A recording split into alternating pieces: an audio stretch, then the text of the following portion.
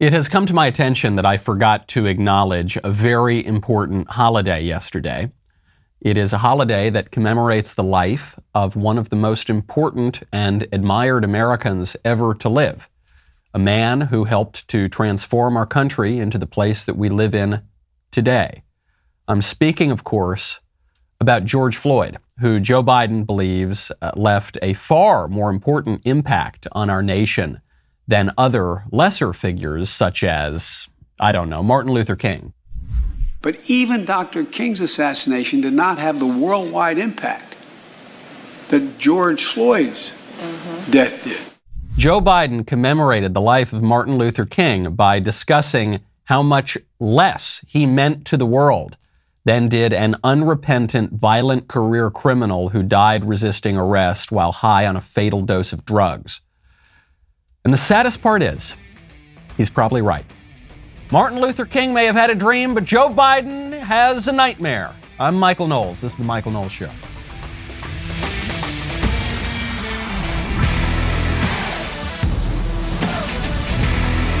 Welcome back to the show. My favorite comment yesterday is from Tim Scrobot talking about that hostage attack at the synagogue in Texas where the Muslim terrorist held the Jews captive. He says, you'd think the FBI would understand a terror plot better, considering how many they helped to facilitate. Hey, that's not fair. They just can't comment on that. You shouldn't say the FBI facilitated any attacks. They can't comment one way or the other, okay? And that's their story, and they're sticking to it, even before committees of the United States Senate. That's unfortunate. It's sad when we live in a country where we can't trust our government, where we can't trust our rulers, where we can't even trust the media or any other aspects of the ruling class to tell us what's true and false and right and wrong. There is one little upside to living in America right now. That is that you can get 25 cents back for every gallon of gas on your fill-up if you use Get Upside. Are you spending too much money on gas? Yes, you are. I know that you are. By definition, you are if you have not yet downloaded the Get Upside app. It is a free app that will allow you to make up to 25 cents cash back for every gallon of gas every time you fill up. Very simple. You go to your app store, you download the free app, and then you use promo code Knowles. Guess what happens then? Not only will you get 25 cents cash back for every gallon you fill up, you'll get another 25 cents cash back for every gallon you fill up on your first tank. 50 cents per gallon cash back on your first tank when you use Get Upside and promo code Knowles. Some people who drive a lot are making as much as $200 to $300 a year in cash back. That's a lot of money. No catch, only cash back. It's added right to your bank account, or if you prefer, PayPal or an e-gift card for Amazon and other brands. Head on over right now.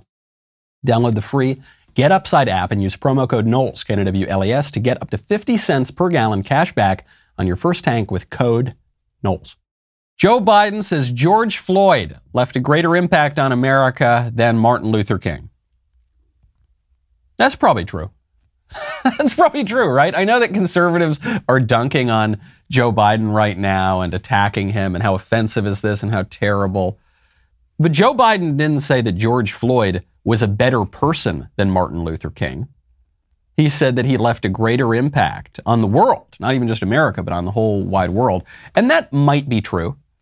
Martin Luther King did help to shape the world, transformed the world in many ways. But George Floyd may have transformed the world much more. And whereas the legacy of Martin Luther King is hotly debated, and the leftists try to appropriate him, and the conservatives try to appropriate him, and the Democrats try to appropriate him, and the Republicans try to appropriate him, and the leftists point to the many things that Martin Luther King said that sounded sort of socialistic or sort of leftist, and the conservatives point to the I Have a Dream speech in particular, where you shouldn't judge people based on your race. And regardless of exactly who can grab Martin Luther King's legacy, they point to I've been to the mountaintop speech, this kind of very deep Christian religious rhetoric that he infused in his speeches. Regardless, the BLM version of America seems to be winning right now. The BLM version of America, which says we most certainly should judge people on the basis of their race, we should give black people and other non-white people special privileges. We should tear down the statues of our founding. America's a white supremacist, terrible, evil country, hopelessly bigoted. We've got to tear the whole thing down, the economic system, the political system, and we've got to create a whole brand new country. That's very different than the Martin Luther King vision. The Martin Luther King vision is America might have problems, but the problems are only so clear because we know the idea of America is so wonderful and America's not living up to her ideals, and we need to fulfill the promise of the founding fathers and George Washington and Thomas Jefferson. And that vision is completely at odds. Regardless of the left or the right trying to grab Martin Luther King's legacy, I think we all have to acknowledge that the BLM version of American history is completely at odds with the Martin Luther King version, and the BLM version is winning right now. So Biden was probably right when he said that George Floyd had a greater impact on the world. That's unfortunate, but probably the case. Speaking of racial politics, Donald Trump is back on the campaign trail. He held a rally on January 15th, and he leaned into a major racial issue that's going on right now. Namely, that white people are being discriminated against when it comes to treatment for COVID in many states as a result of guidance issued by the national government, by the FDA. Here's Donald Trump. Just denigrating white people to determine who lives and who dies. If you're white, you don't get the vaccine, or if you're white, you don't get therapeutics. It's unbelievable to think this. And nobody wants this. Black people don't want it. White people don't want it. Nobody wants it. It's not even believable. You saw this a week ago where it came out. Nobody can even believe it. They don't even talk about it, and they don't want to talk about it because they know it doesn't work very well for them. But the Wall Street Journal described the practice race-based preferential COVID treatment. Said that's what it is. You get it based on race. In fact, in New York State, if you're white, you have to go to the back of the line to get medical help. Think of it. If you're white, you go right to the back of the line. This is really important for Donald Trump to point out, because this is a grievous issue that's going on in and of itself, and it's really smart politics. So what the left is trying to do now is they're denying that what he said is true, which is why Trump cites the Wall Street Journal, very credible mainstream news source. We covered it on this show 2 weeks ago. You're seeing preferential treatment for non-white groups, and you're seeing whites discriminated against in a number of states. In part, this is because the FDA has said that there is a disparate impact.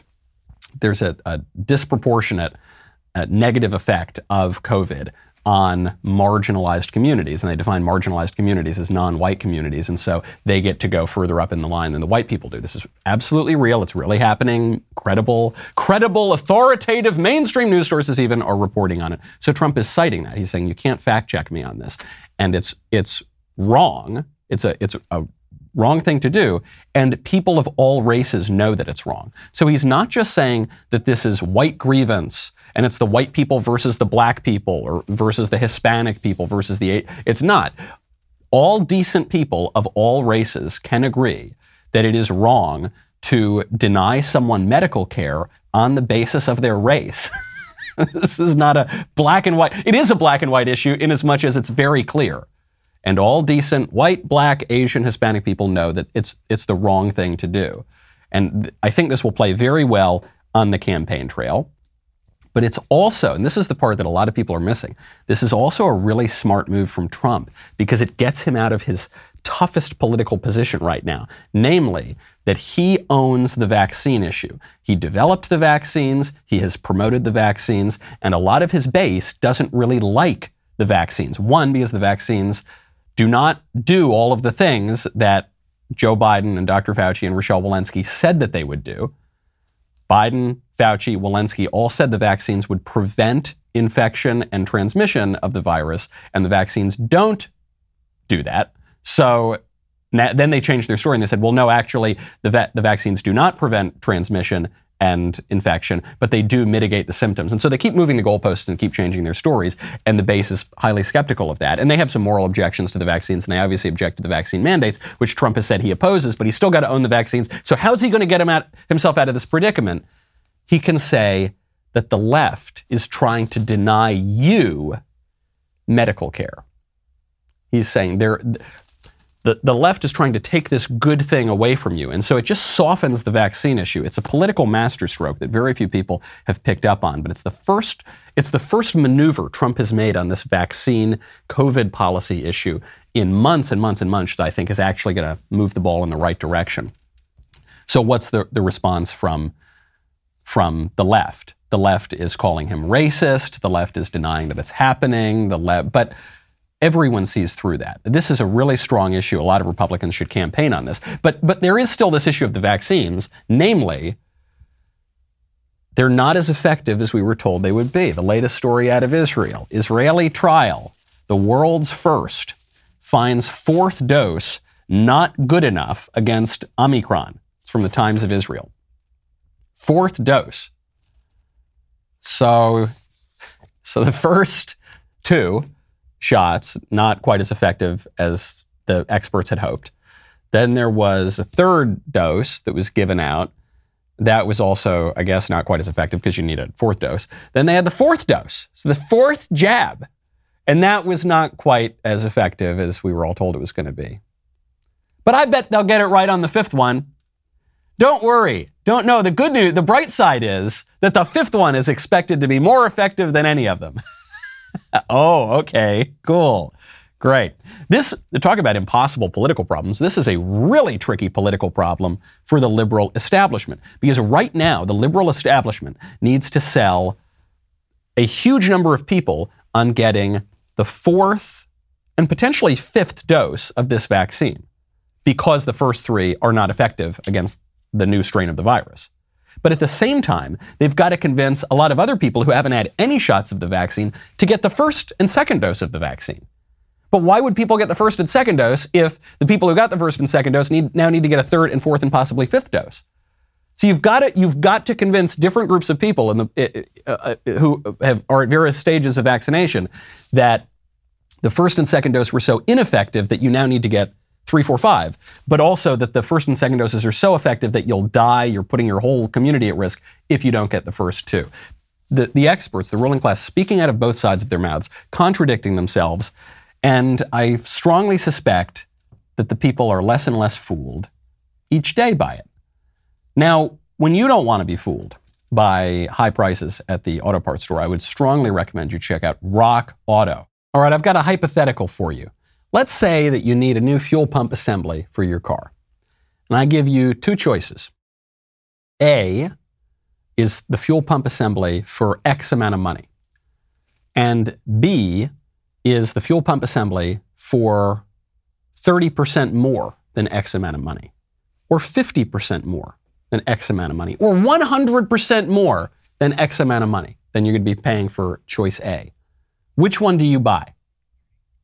This is not a trick question. This is a very simple question. You buy the cheaper one. So why would you not be going to rockauto.com right now, where you can get any part you want for your car or truck for the lowest price available? You don't need to drive to the brick and mortar store. You don't need to wait in line. You don't need to wait for the guy to go into the back to look for the part that's probably not in stock anyway, to come back out to say they're going to order it, to wait a week, to pay more money. Just go to rockauto.com. Super easy to use catalog, reliably low prices. Go to rockauto.com right now, see all the parts available for your car or truck, and then write Knowles in the How Did You Hear About Us box so they know that we sent you. Speaking of our vaunted public health officials, did you know that Dr. Fauci is loaded? I think a lot of people suspected that Dr. Fauci was pretty well off. He's a very prominent, very powerful figure in our government. But he has been a public servant his whole life. He's worked at the NIH now for 40 years almost. So, he's a government worker. He probably shouldn't. That's not how you become a millionaire, right? Working for the government. You do it because you want to serve the public. You do it because you want to follow the science if you're working at the NIH and you're a hard-working scholar, but you don't go into that line of work to get rich. But Dr. Fauci did get rich. He was asked when he was testifying before Congress to disclose some of the details of his finances. And Dr. Fauci got very, very defensive. Yes or no, would you be willing to submit to Congress and the public a financial disclosure that includes your past and current investments? After all, your colleague, Dr. Walensky, and every member of Congress submits a financial disclosure that includes their investments.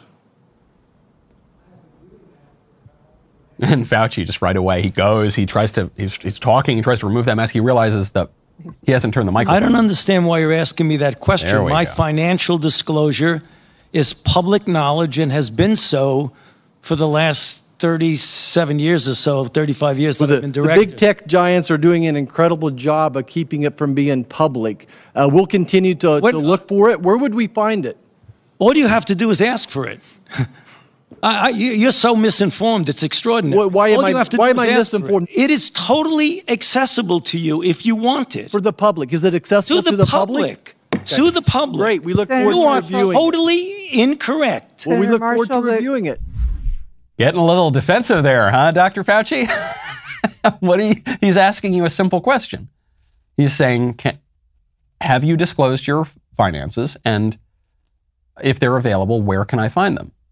You are totally incorrect. Incorrect about what? He didn't make any claims. He just asked you your question is incorrect. How can a question be incorrect? It's a simple question. It's not a particularly aggressive or offensive question. It's just, hey, where can I find your financial disclosures that you're telling me that you made? You are so misinformed. Yo, cool it with the insults, buddy.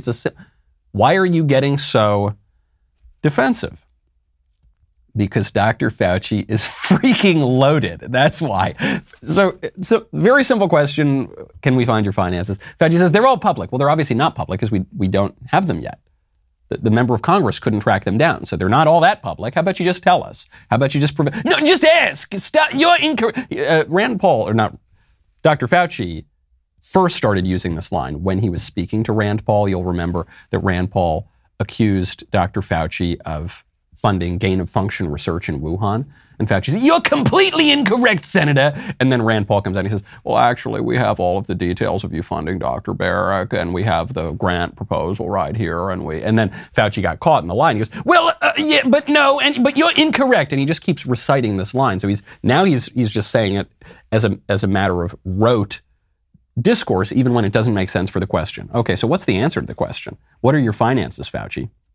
Well, according to financial disclosures obtained by Open the Books, the federal government paid Fauci and his wife, who also works at NIH, $868,812 in combined income and benefits last year.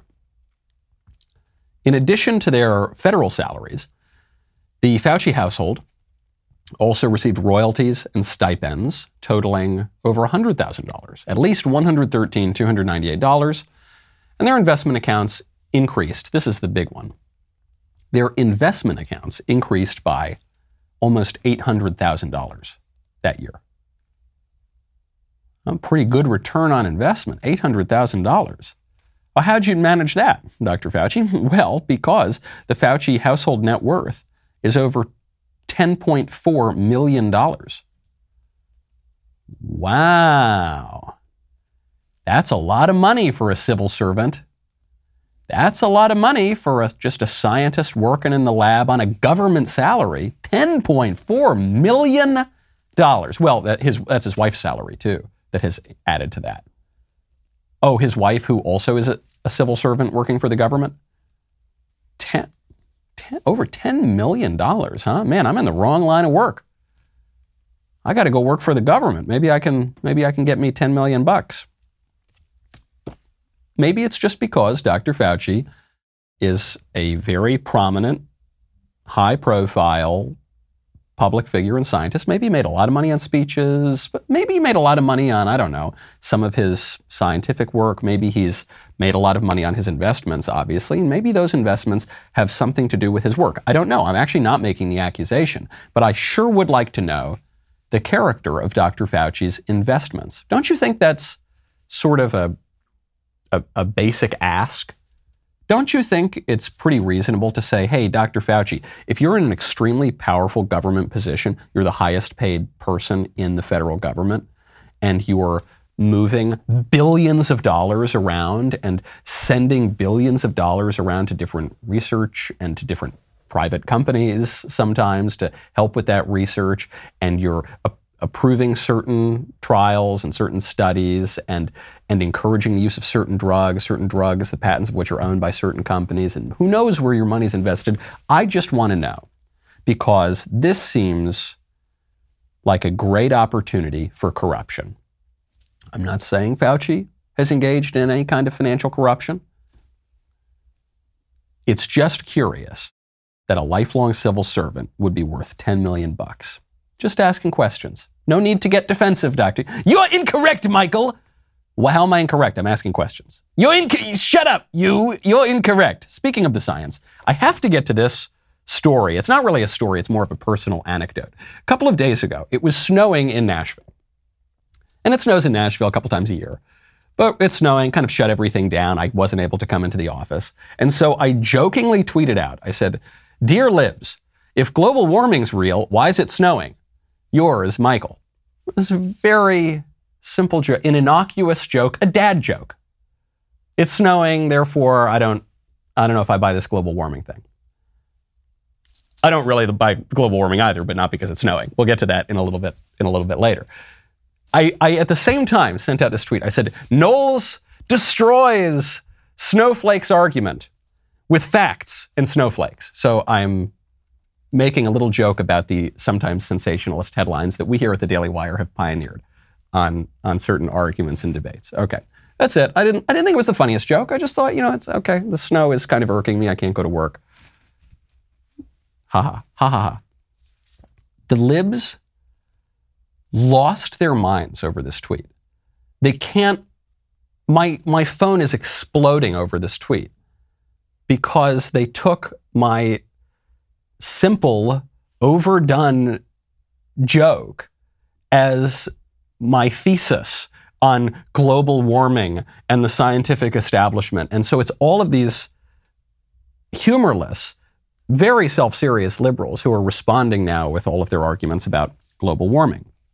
Now, one of the fun things to do when you make a joke about how the world's not really going to end in 10 years because of the sun monster or whatever they say, is you say, look, it's snowing, therefore global warming's not real. And then the libs get really, really angry and they say, "No, you idiot, weather isn't climate. No, you idiot. It was really warm on Christmas Day." Someone actually responded to me, said it was really warm on Christmas Day and New Year's Day.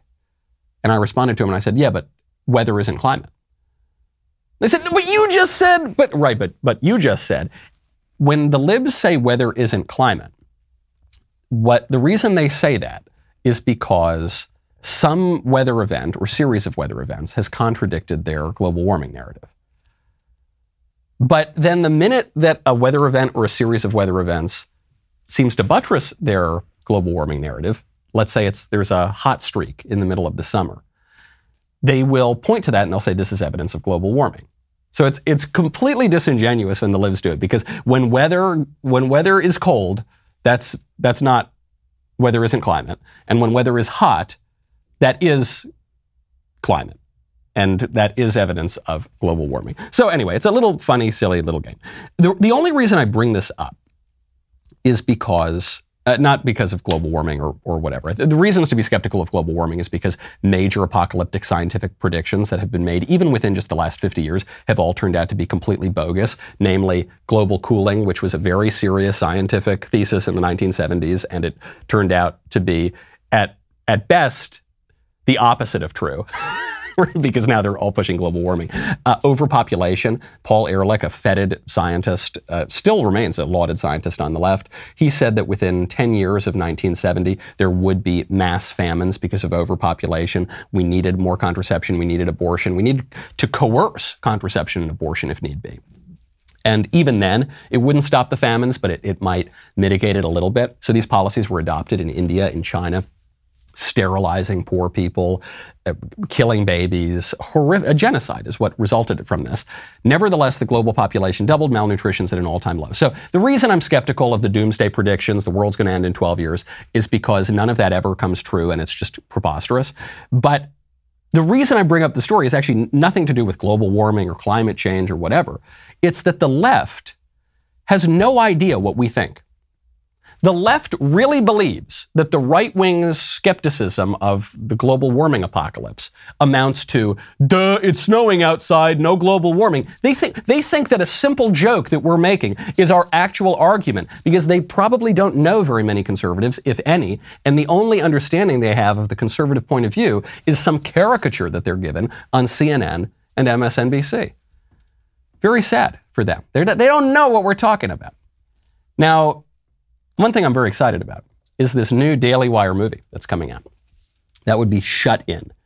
We are releasing the final trailer for the Daily Wire's first original production, Shut In. It's a seat-gripping thriller that will be able to stream in early February. The film follows the story of a young mother who's barricaded inside a closet by her violent ex-husband. As she's trapped inside, she uses nothing but her voice to guide her children on the other side of the walls to safety, all while the threat of her dangerous ex looms. Take a look.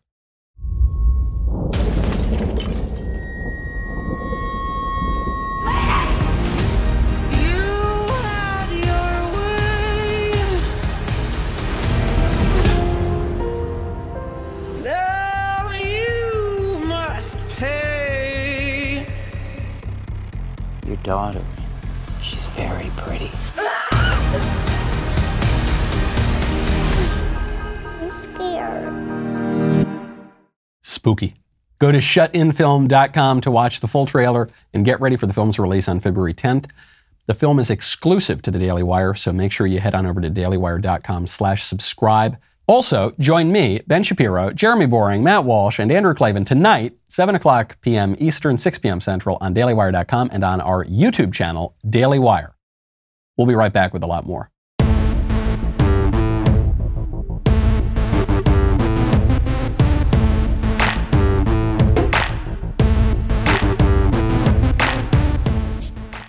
Welcome back to the show. Speaking of not understanding what the other side is saying in politics, Planned Parenthood made a very silly claim on social media over the weekend. And it went viral, and conservatives all were totally dunking on it because it seemed contradictory. They tweeted out, quote, "Sexually speaking, folks with a vulva are far more than reproductive machines." Folks with a vulva. Hey, honey, you're one of my favorite folks with a vulva. I just love you. That doesn't sound very romantic or personal or very polite at all. A lot of conservatives were dunking on this because it seems as though Planned Parenthood is doing the thing it says not to do. They're saying, don't just define women by their reproductive parts. Don't just say they're reproductive machines. But we're not going to call them women. We're going to call them folks with a vulva. So we're defining them by their genitals. And the conservatives are pointing out, you hypocrites, you're contradicting yourselves. But they're actually not. They're not contradicting themselves. They're making exactly the point they want to make. They attach to it this article, which is from wellandgood.com, and it's about the full anatomy of a female pleasure part and how it was only mapped in our lifetimes, and here's why knowing that matters. And it talks about sex positivity and all the good physical sensations that ladies can have. Planned Parenthood, when they define women as folks with a vulva, are not defining them as reproductive machines. They're defining them as pleasure machines. Right? That's not, the organ that they're referencing is not exactly a reproductive organ. They're not saying folks with ovaries. They're not saying folks with fallopian tubes. They're saying folks with the external organs more associated with pleasure than with reproduction. They're defining women as sterile pleasure machines. They're saying women don't need to just be in the business of making babies. They can also be used for your sexual gratification, men, and for their own sexual gratification, just their own pleasure, but without having to worry about the product of that love between the man and the woman. They're using this term in part because they want to be inclusive of women who think that they're men. They call it transgender men, and so the transgender men don't want to be called women, even though they are women, so they're defining them by this physical part. But that's actually part of the same issue, which is that you're defining men and women only by their most superficial, shallow, skin-deep characteristics, not the deeper aspects of their spirit, and even physically, the deeper aspects of their body, such as their ovaries, such as the babies that they can produce, the life that is nurtured within them and then propagates the human race. This is how the left views men and women. Not as spiritually significant vessels who extend the human race from generation to generation through their love, which they transmit one to another and then out through the successive generations, but as atomized, individual, sterile pleasure machines. Planned Parenthood thinks that women are machines just as much as their fantasies of the Handmaid's Tale, of what they think that conservatives believe, even though conservatives don't actually believe it, that women are just there to be baby-making factories. Just the idea of human beings as machines is part of the leftist, modern, ugly view of human beings. Conservatives view human beings as more than just machines, as part spirit, as eternal creatures that will have a life on earth and will have a life beyond earth, and who are answerable not merely to our own titillating sexual pleasures, poke this spot and you'll get a little thrill, but as spiritual beings who are beholden to a real moral order. You gotta give Planned Parenthood the credit for being coherent within their own completely absurd understanding of human nature. Speaking of girls, Kristi Noem she's the governor of South Dakota. She clearly wants to run for president in 2024. She has a new campaign ad out buffing up her conservative bona fides, saying she's always stood up for girls. She's never backed down on protecting our girls in school specifically, and specifically protecting women's sports. In South Dakota, only girls play girls' sports. Why? Because of Governor Kristi Noem's leadership. Noem has been protecting girls' sports for years and never backed down.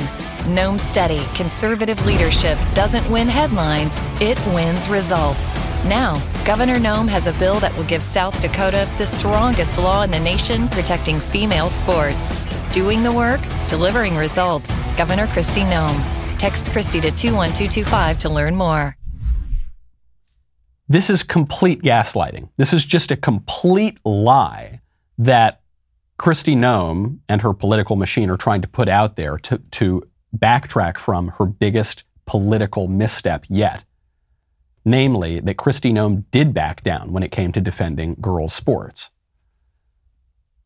What happened was Kristi Noem was given a bill to defend girls' sports and to prevent men from competing in girls' sports by her legislature, and she said she was really excited to sign it, and then she backed down, and she said she wasn't going to sign the bill as is. Why did this happen? I don't know. Many people suspect she got a call from her corporate donors and from powerful national interests, and they said, don't do this, or you're going to lose money for your state, or you're going to lose this event, or you're going to lose that, and so she backed down. She said, okay, well, we'll protect some girls' sports, but we're going to let dudes compete against the women at the collegiate level, let's say. Then she reversed course because there was a huge backlash, and now she's trying to run for president as a conservative, so she's just lying about the whole thing. I'm glad that she reversed course. I'm glad that Kristi Noem realized that she was wrong and changed it. I credit her for that. I would not be going after her if she had just done that and left it alone. People make mistakes. I want people to go from being wrong to being right, and I don't want to punish them for changing their mind in the right direction. But I really don't like being lied to. And I don't like being lied to by Democrat politicians, and I really don't like being lied to by Republican politicians. And what Kristi Noem is doing right here is lying to us and trying to pretend that history is different than it was and her record is different than it was, and that makes me even less likely to trust her. I was already skeptical of trusting her because she was wrong on a very basic issue, namely, are men women and women men?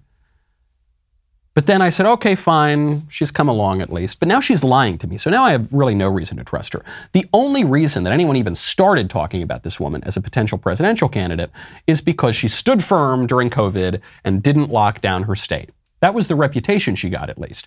But my friend John Schweppe from the American Principles Project, I think, was the first to dig up the fact that Kristi Noem actually did not originally stand firm against the lockdowns. It was the South Dakota legislature that stood firm against the lockdowns. Kristi Noem was inclined to institute certain lockdown measures in her state, but the legislators prevented her from doing that, as even she admits. We will be using appropriate enforcement measures as necessary that I do have at my disposal. But we have not run into an incident yet where that's been necessary. I think the question was who specifically would enact that enforcement? It's in my executive order, so I would expect that if there's enforcement action to be taken, it would be mine. And the follow-up then, what's the penalty for someone in Lincoln or Minnehaha County who is over 65, who has a chronic illness or doesn't comply? We will deal with that when it is necessary. We did have a bill that came before the legislature last week that talked about some enforcement mechanisms we wanted to give to the Secretary of the Department of Health. The legislature did not support that bill.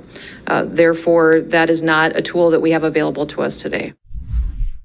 A lot of people haven't heard that clip, but what she says there right at the end is crucial. She says, look, we had a bill go up before the legislature to try to give us, the people who want to enforce the mandates, the ability to enforce certain lockdown measures. And it was going to give the Secretary of Health special powers to do that. But unfortunately, the legislature shot it down. So she's putting herself on the side of the people who would enforce the lockdown measures. Not the people who are opposing the lockdown measures, like some Republican governors have done. But she says, no, we wanted to be able to institute those lockdown measures, but the legislature wouldn't let us. Drats. So Kristi Noem is a moderate Republican, at best. Okay, and her two achievements that she's touting, one, that she didn't lock down her state, and two, that she defended girls' sports, she did reluctantly. She was dragged kicking and screaming into those positions. So she's a moderate Republican at best, and yet she is trying to reposition herself as a conservative. What does this mean? What does it mean for Kristi Noem? I don't really care. I'm not that interested in Kristi Noem's personal political career. I wish her the best. Go with God, have a good life. What does it mean for the conservative movement? That interests me much more, because what it means is, looking ahead to 2022 and then especially to 2024, the candidates who want to be taken seriously are going to have to adopt rather right-wing, rather conservative positions. Culturally conservative positions, not even just cut taxes and leave me alone. Culturally conservative. We're going to stop woke corporations from enforcing certain measures. We're going to keep your churches open. We're going to resist the scientific genius experts. We're going to resist the administrative government. Strong conservative positions, even if they don't believe it, as one wonders about Kristi Noem. Does she really believe these conservative positions she's now espousing? Whether she does or not, I don't really care. The fact that that's where the pressure is very good news for the Republican Party and the conservative movement. The days of the just cut taxes GOP are over. They're over not because the conservatives have gone crazy and we've lost our minds and we're running into this radicalism. The reason that the GOP is leaning more into cultural issues right now is because the liberals are making our kids chant prayers to Aztec human sacrifice demons in school. I'm not speaking metaphorically here. That's not hyperbole. It's not an exaggeration. The libs are actually making our children chant prayers to Aztec cannibal demons in public schools. Or at least they were until the state of California stopped doing it. Following a lawsuit from parents, the state of California has permanently removed what is called the In Lak Ek affirmation from the state curriculum. The In Lak Ek affirmation forced students to chant prayers to the Aztec demon of human sacrifice to become warriors for social justice. What? Michael, surely you're making this up. I'm not. Reality is stranger than fiction these days. The demon that they were chanting to is Tezcatlipoca.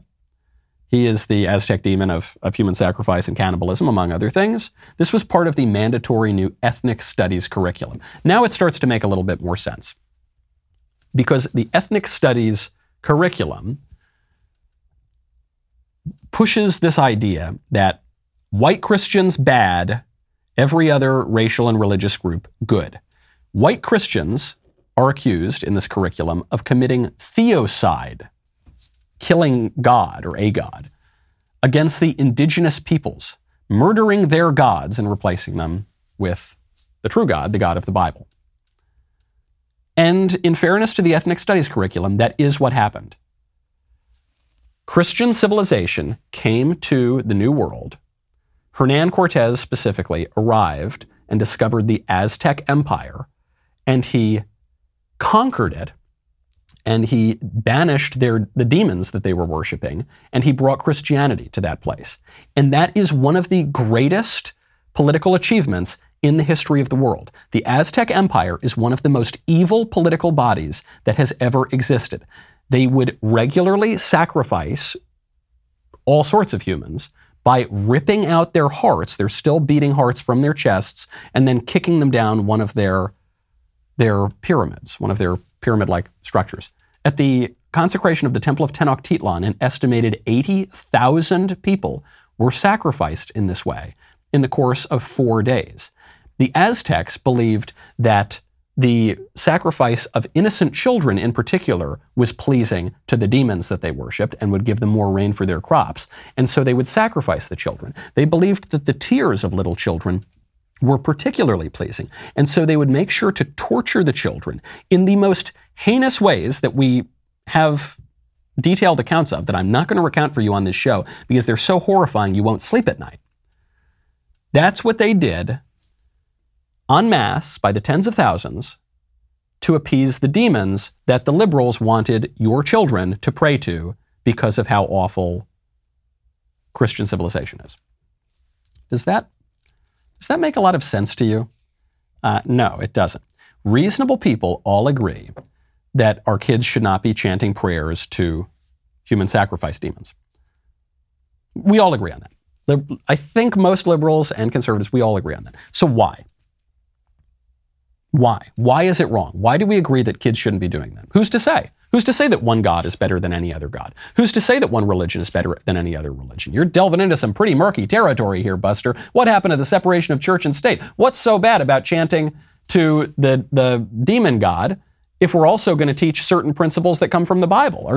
Are you seriously telling me you're going to privilege Christianity over the demon worship in the New World? What does that imply if we are willing to do that? There's a big political fight going on in a Maryland school district. Conservative Maryland school district, Carroll County. It's divided on a question of whether or not we should kick politics out of the classroom. The policy was proposed in July of last year. It would revise an existing rule on employee political activities by saying that Carroll County public school staff, quote, should avoid discussion of political issues, parties, and candidates during classroom instruction unless those discussions align with the approved curriculum. And this is being pushed by conservatives to stop the left from trying to indoctrinate kids into radicalism and have them chant to Aztec demons.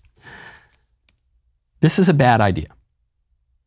This is a bad idea because it's based on a faulty premise that there's such a thing as neutrality, especially neutrality in education. There is no such thing. There is no neutrality. If you teach kids to worship the Aztec demon, you are implicitly, at least, sometimes explicitly, teaching them not to worship God. If you're teaching them that human sacrifice is good, which is implicit in praying to the Aztec demon god, then you are teaching them that stopping human sacrifice, as the God of the Bible demands, is bad. If you are teaching them that it is good to follow one heinous code of morality, then you are telling them that it is bad to follow the good, true code of morality. You can't just remain neutral on everything. This issue came up because another state legislator got in trouble for saying that we need to remain neutral on teaching communism and fascism and Nazism. We need to remain neutral. We can't, look, some people have different views of Hitler. Some people have different views of Stalin. And so we have to remain perfectly neutral and present both sides. But you can't do that. That's not how education works. Education requires people to to form their views, to form their ideas, to form their behaviors, to form their understanding of morality, and that requires teaching people the difference between true and false, yes, and good and bad, and right and wrong. If it's wrong to pray to the Aztec demon god, then what god should we pray to? That is the inevitable next question in education. There's no neutrality. You see it in Microsoft right now. Getting out of schools for a second, Microsoft has implemented a new woke word checker. This is in a new menu item called Grammar and Refinements in Word, which is the most popular word processing program in the world. It doesn't check how you spell words. It doesn't check how you use grammar or punctuation. It checks age bias, cultural bias, ethnic slurs, gender bias, gender-neutral pronouns, gender-specific language, racial bias, sexual orientation bias, and socioeconomic bias. So if you type in Mrs. Thatcher, referring to the Iron Lady, Mrs. Thatcher did this in Great Britain, it will suggest that you change it to Ms. Thatcher. I suspect Maggie Thatcher is rolling in her grave at the very thought.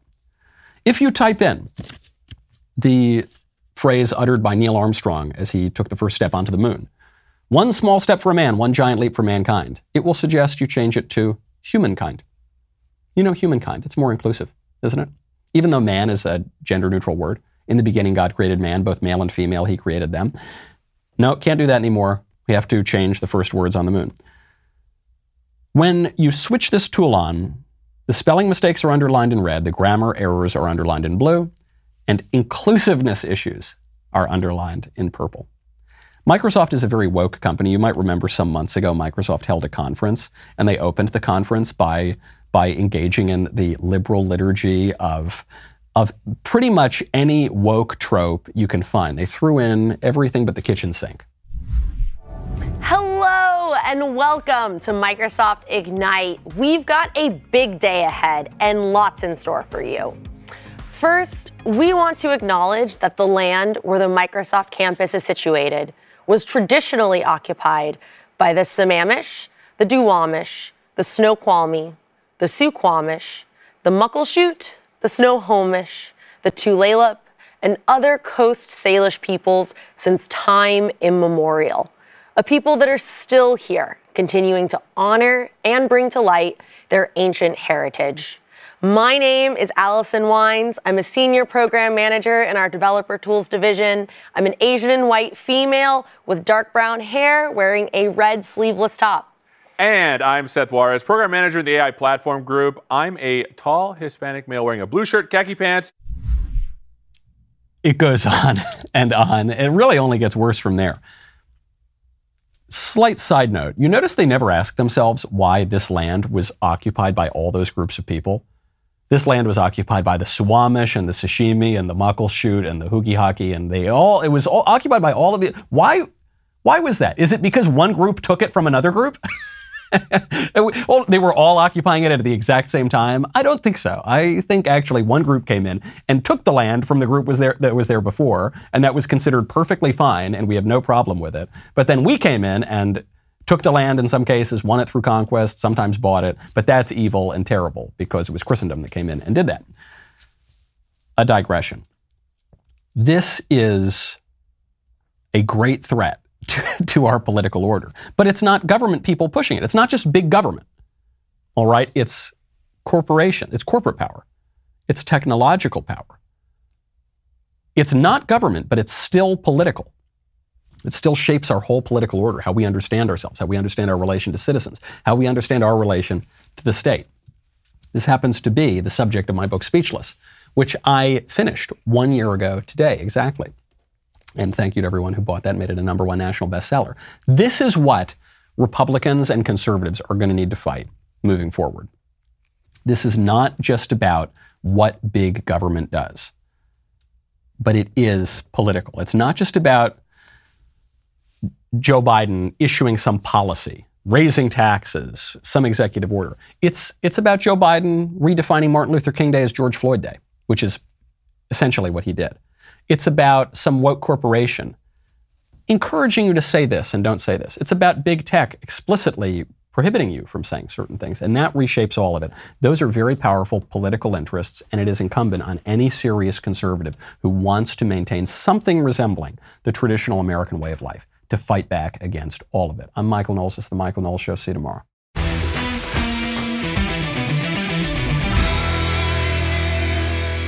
If you enjoyed this episode, don't forget to subscribe.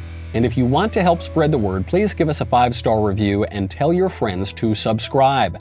We're available on Apple Podcasts, Spotify, and wherever else you listen to podcasts. Also, be sure to check out the other Daily Wire podcasts, including The Ben Shapiro Show, The Andrew Klavan Show, and The Matt Walsh Show. The Michael Knowles Show is produced by Ben Davies. Executive producer, Jeremy Boring. Our technical director is Austin Stevens. Supervising producer, Mathis Glover. Production manager, Pavel Vidovsky. Editor and associate producer, Danny D'Amico. Associate producer, Justine Turley. Audio mixer, Mike Coromina. And hair and makeup by Cherokee Hart. The Michael Knowles Show is a Daily Wire production. Copyright Daily Wire 2022. Today on The Matt Walsh Show, we're told that there is a mental illness epidemic among kids, which can be attributed to the pandemic. But that's a lie and a very nefarious one, and I'll explain why today. Also, the Supreme Court killed the vaccine mandate, but some companies are enforcing the mandate anyway. How should we respond to that as consumers? And a clip of Biden saying that George Floyd's death had a greater impact on the world than Martin Luther King's death. He's right, actually, but not for the reason he thinks. Plus, a woman drives her car into a river by accident and then takes a selfie while the vehicle sinks below the surface. It's an image that perfectly encapsulates modern Western culture. We'll talk about that and much more today on The Matt Walsh Show.